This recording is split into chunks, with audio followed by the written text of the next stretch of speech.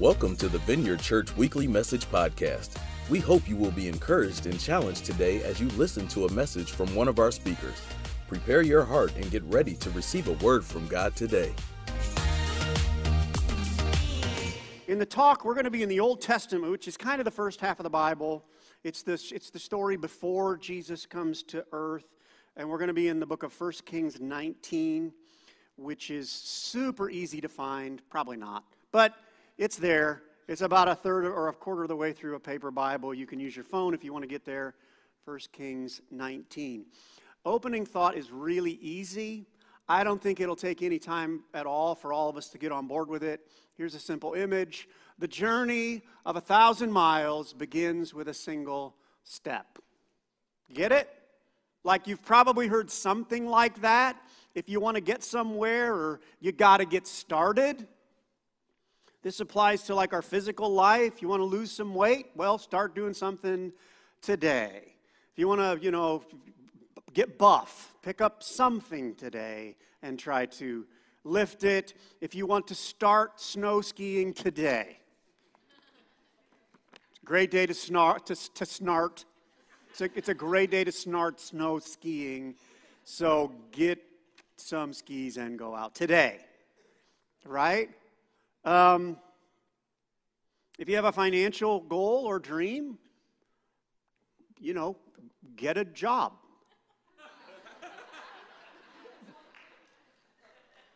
Stand for closing prayer. That was a really good. Some people are like, holy cow, never thought of that. Okay, get a job or put in for a promotion or make it right. This step things. Here's one verse that I think applies. Proverbs 28:19 says, those who work their land will have abundant food, but those who chase fantasies, I might loosely paraphrase that, those who sit around and daydream, right, will have their fill of poverty. I want to emphasize in this, if you can get started as quickly as possible, that will help get you to the place you want to be. Image on the screen is of well-known golfer Tiger Woods. He started swinging a golf club before the age of 2 and was playing rounds of golf on the golf course by age 3. It probably has something to do with his skill set as he grew up. This absolutely applies to our spiritual lives. 2 Corinthians 6:2, for God says, I tell you, now is the time of God's favor. Now is the day of salvation. In James chapter 4, I may be botching the interpretation of this a little bit, but it says, now listen, you who say, today or tomorrow, we will go to this or that city, spend a year there, carry on business and make money. I'm paraphrasing that, so we're talking. We're just talking about something we may do sometime. 3 verses later it says, if anyone then knows the good they ought to do and doesn't do it, it is sin for them. So hold those thoughts. We are in the, I think, 3rd week of this series called Resolve, starting the year off right. And today we're going to dig into getting some things done this year. And I want to pause for just a moment. My hope is that we will apply this to the most important things in our lives. So if you've not done this, I know many of us have, if you've not considered prioritizing, like what are the most important things? And since, we're in church, how about what are the things that God is asking me to do? That will make this day much richer for us if we apply it to like the really, really, really, really important things. Does that make sense? In our life, have you ever considered a calling in your life? Have you ever asked God about a calling? Not just your own perspective, but God, what have you called me to do? My guess is if you start to follow God, get close to God, He'll help clarify what are the most important things. I was thinking of different seasons in my life, like when our children were younger, man, that was a calling for us. We were pretty darn serious about. We want our kids to grow up and like know about God and be nice and like adult at some point. Again, somebody's going, oh, never thought of that. But, right, it's part of our calling. We try to raise our kids so that we could raise, see, this is not about parenting. This is not in my notes. But like, you raise them to release them was a concept that we had early on. And so that took diligence, and it was a God calling for us. Do you have some things like that? This talk today will help you get those kinds of things accomplished, I think. In our text, God has a call on a younger man's life. God's call on his life is to be a prophet. And he's actually going to get there, which is cool.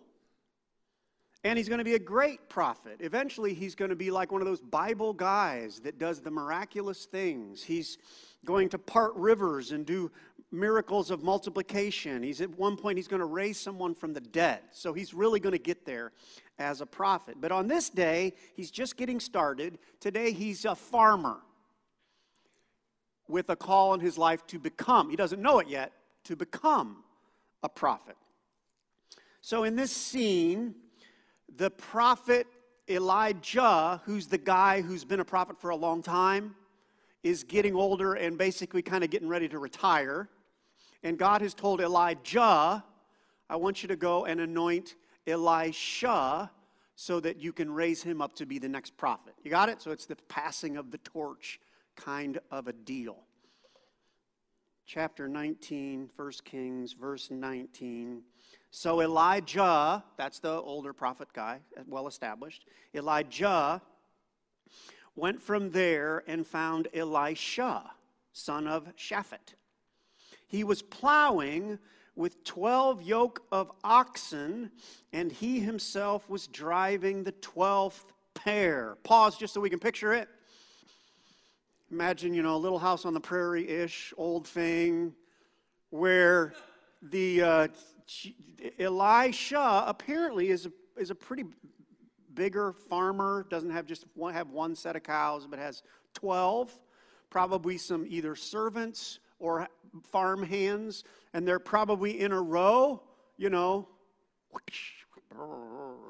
One plow. That's the plowing sound. I don't know. Right? So they're just doing this. It's time to plant or whatever. That's what they do. That's just they get. You get behind the cow and then you go brr, brr, and then it. Forget it. Change that for next service.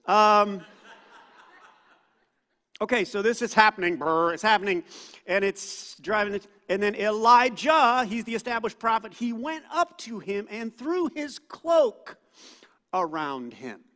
Apparently, this is some kind of a spiritual invitation to be like Elijah.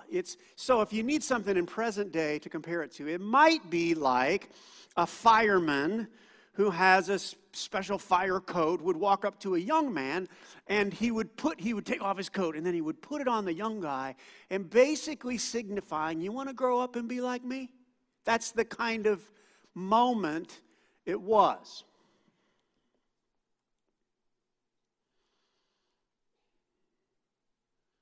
Elijah went up to him, threw his cloak around him. Elisha then left his oxen and ran after Elijah. Let me kiss my father and mother goodbye, he said, and then I will come with you. Go back, Elijah replied. What have I done to you? So Elisha left him and went back. He took his yoke of oxen and slaughtered them. He burned the plowing equipment to cook the meat and gave it to the people, and they ate. Then he set out to follow Elijah and became his servant. But didn't just become his servant, eventually became his replacement and became an amazing prophet. So the title of the talk is Resolve, Pursuing Our God-Given Calling. And I want to look at two critical decisions or steps Elisha makes in this text that if we do them, we'll get to where God wants us to be. Let's pray. God, a bunch of us are trying to do this. Some of us are doing pretty well. Some of us might get some really fresh ideas today. Mostly what we need is you to talk to us, challenge us, encourage us, so we can get to where you want us to be.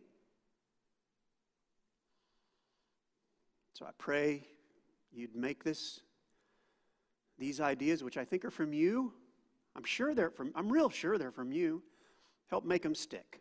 In Jesus' name, amen. Two ideas, critical decisions that we can make to get to our calling, our God-given calling. The first one is this: developing our God-given calling takes recognizing what we're going to call is a defining moment. A defining moment. Going to look at moments, experiences that happen that God have ordained to move us forward. In the text, Elisha is plowing, and it's in verse 19 where it says, Elijah went up to him and threw his cloak around him. This is a defining moment.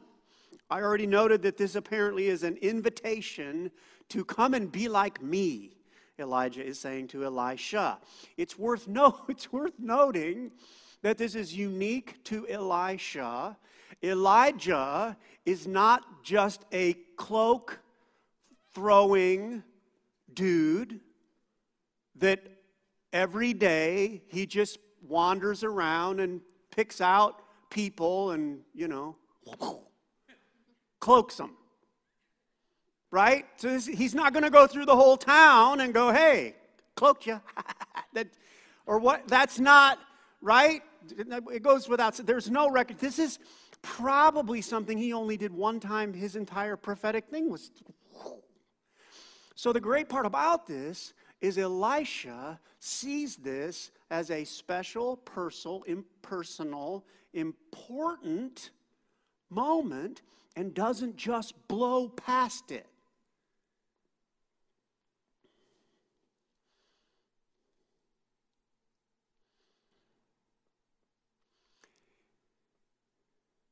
Blowing past God moments happens.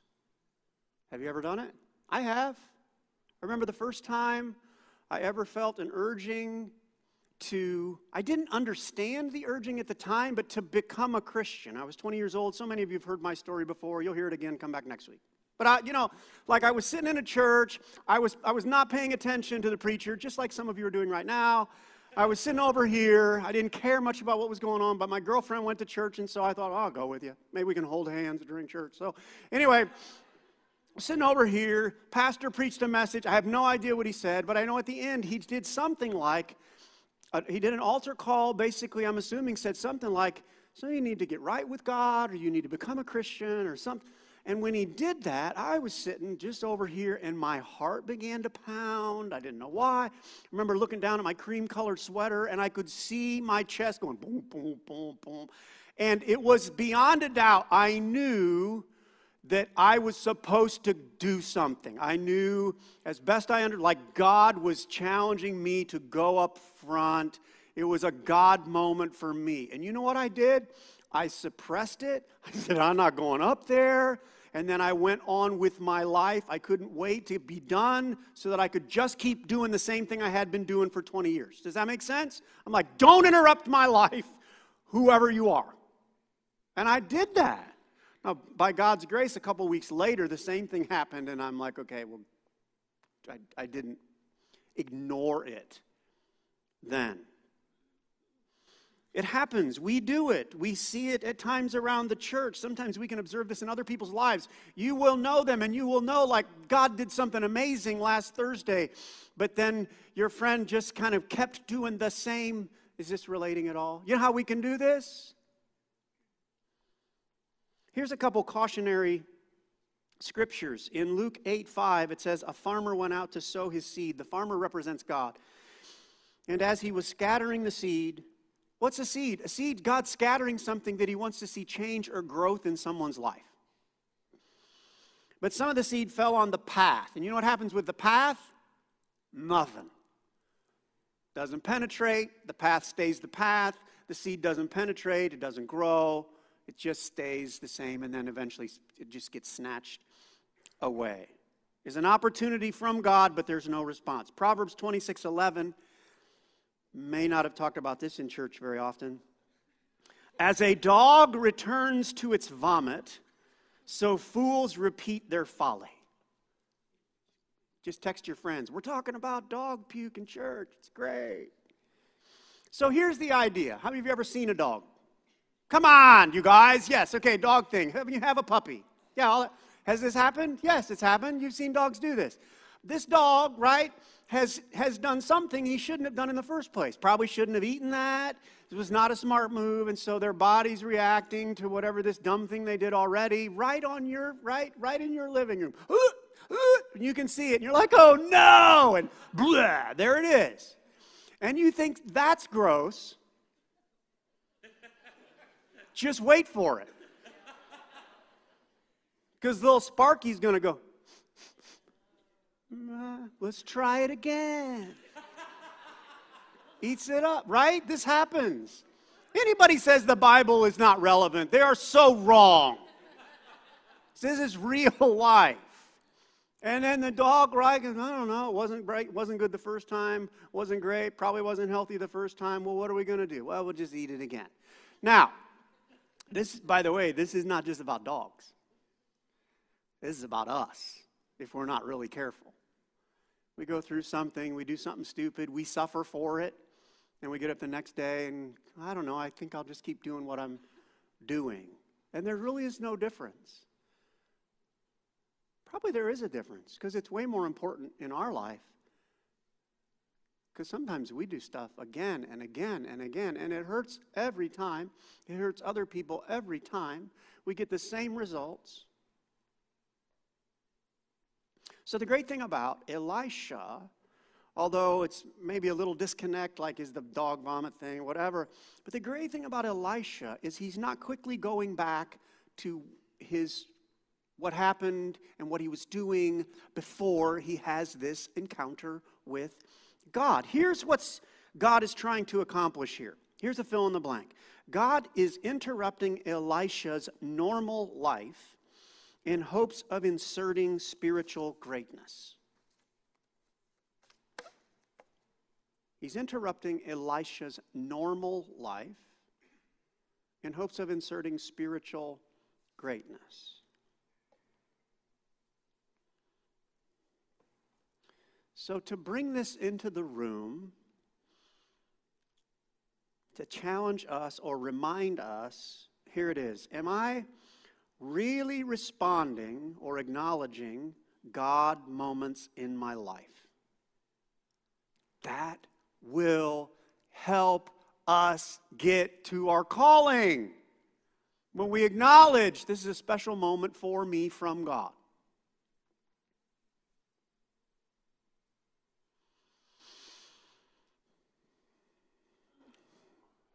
Some examples from my life. I was talking to a sister in Christ, Kim Griffey. And this was when my wife and I, our children were little, and we saw the Griffeys, their family. They had 7 kids, and they were amazing kids. And so when they would talk about kid stuff, we would go, can we listen? Because they were successful.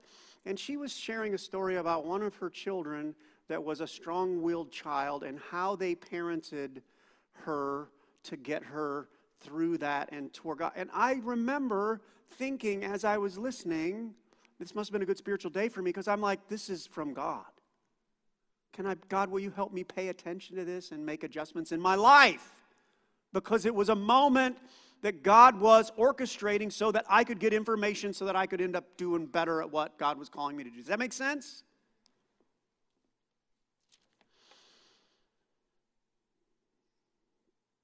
"20 years ago, I read a book that challenged me and inspired me about debt-free living. That changed my life.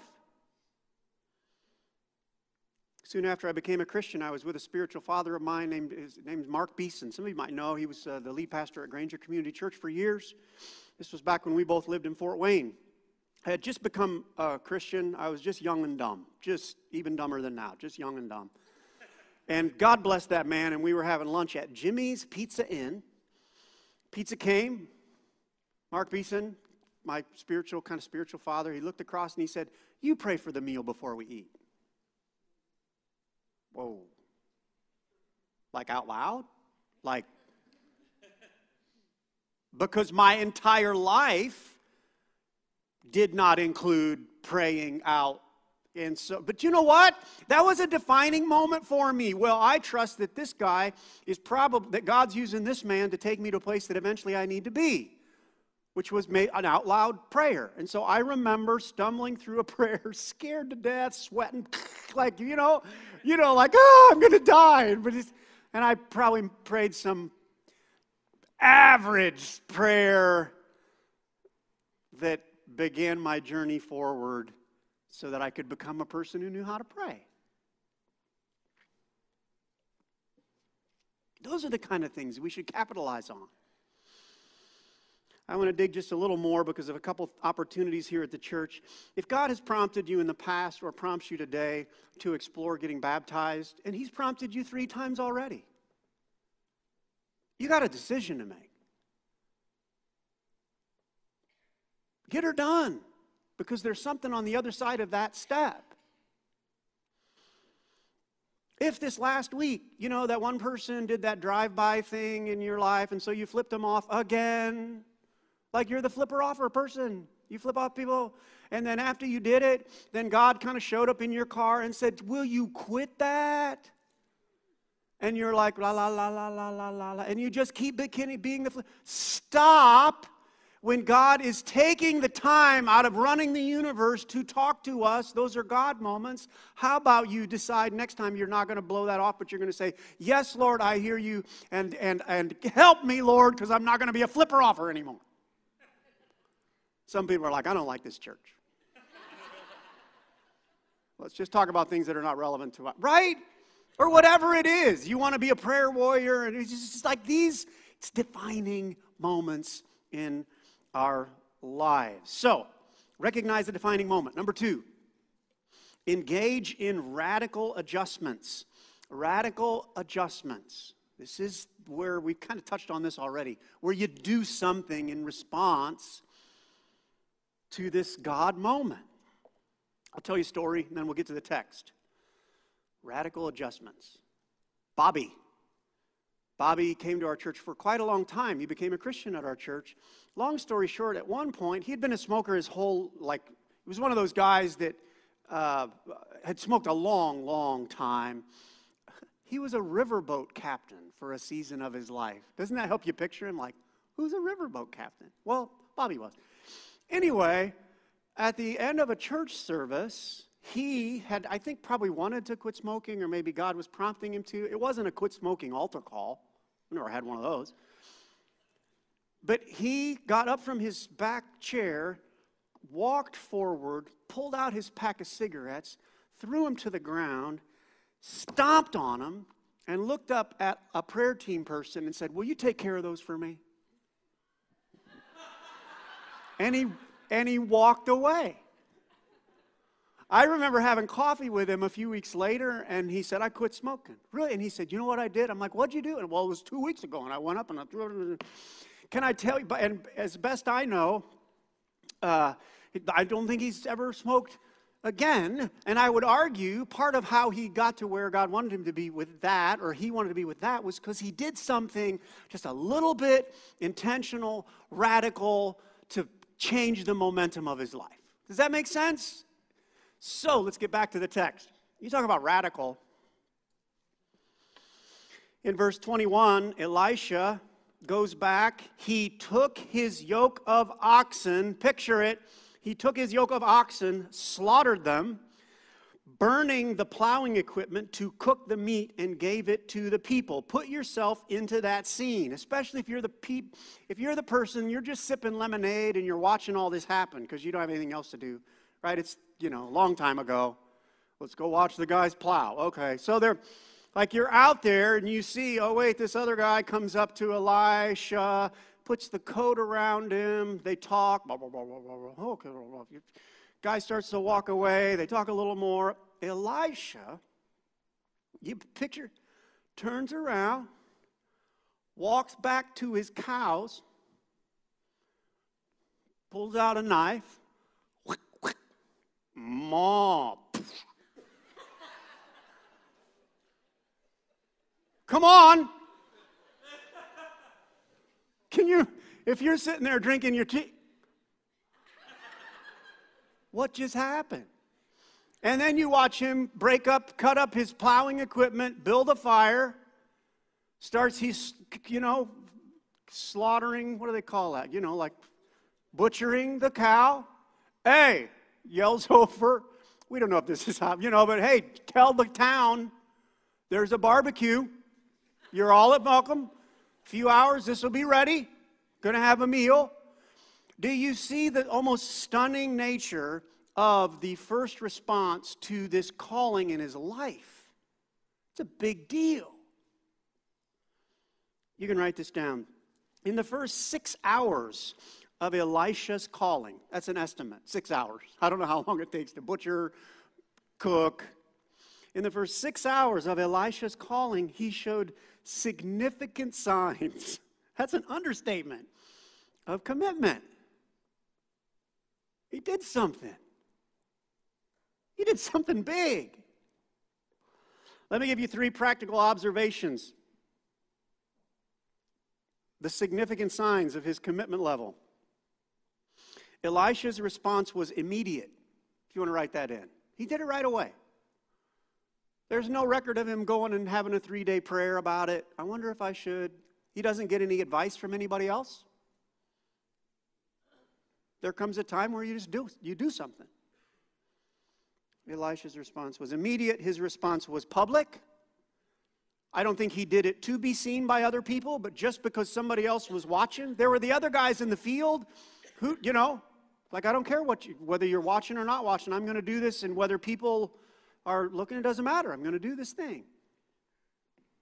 And Elisha's response caused irreversible momentum. That's my way of saying, in case you haven't thought of it, if Elisha starts following Elijah and 4 days into it, he's a little disappointed because there's a lot of walking involved or whatever, and he thinks, I think I'm going to go back and just be a farmer. Oh, wait. I killed my cows and I don't have a plow. So he's committed. I submit to you that will get life moving toward your calling. And just in case you think, oh, this is just Bible time stuff. It is not. This stuff still happens. It's when someone has an encounter with God, a young lady becomes a Christian, and then the next day she breaks up with her boyfriend because she knows this is not a godly relationship. And they just do it. Or they change a friendship because they know they need to grow spiritually. Or they decide they're going to take on an extra job because they know they need to be able to have enough money to send their kids to a camp so that their kids can encounter God, or to go to right? They just do things for the sacrifice because they know it's part of what they need to do. I've seen this so many times.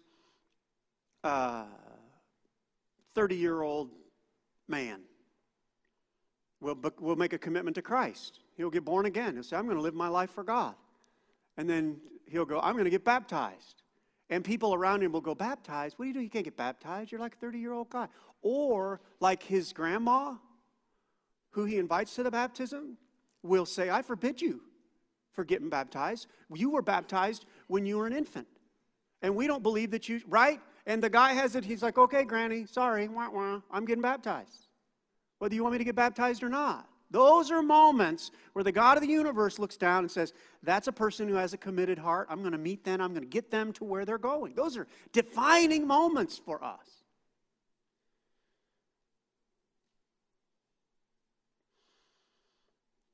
Going to work on our gluttony.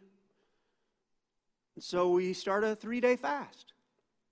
Stuff like that. People are doing this. So, bringing it into the room, when was the last time I made a significant change?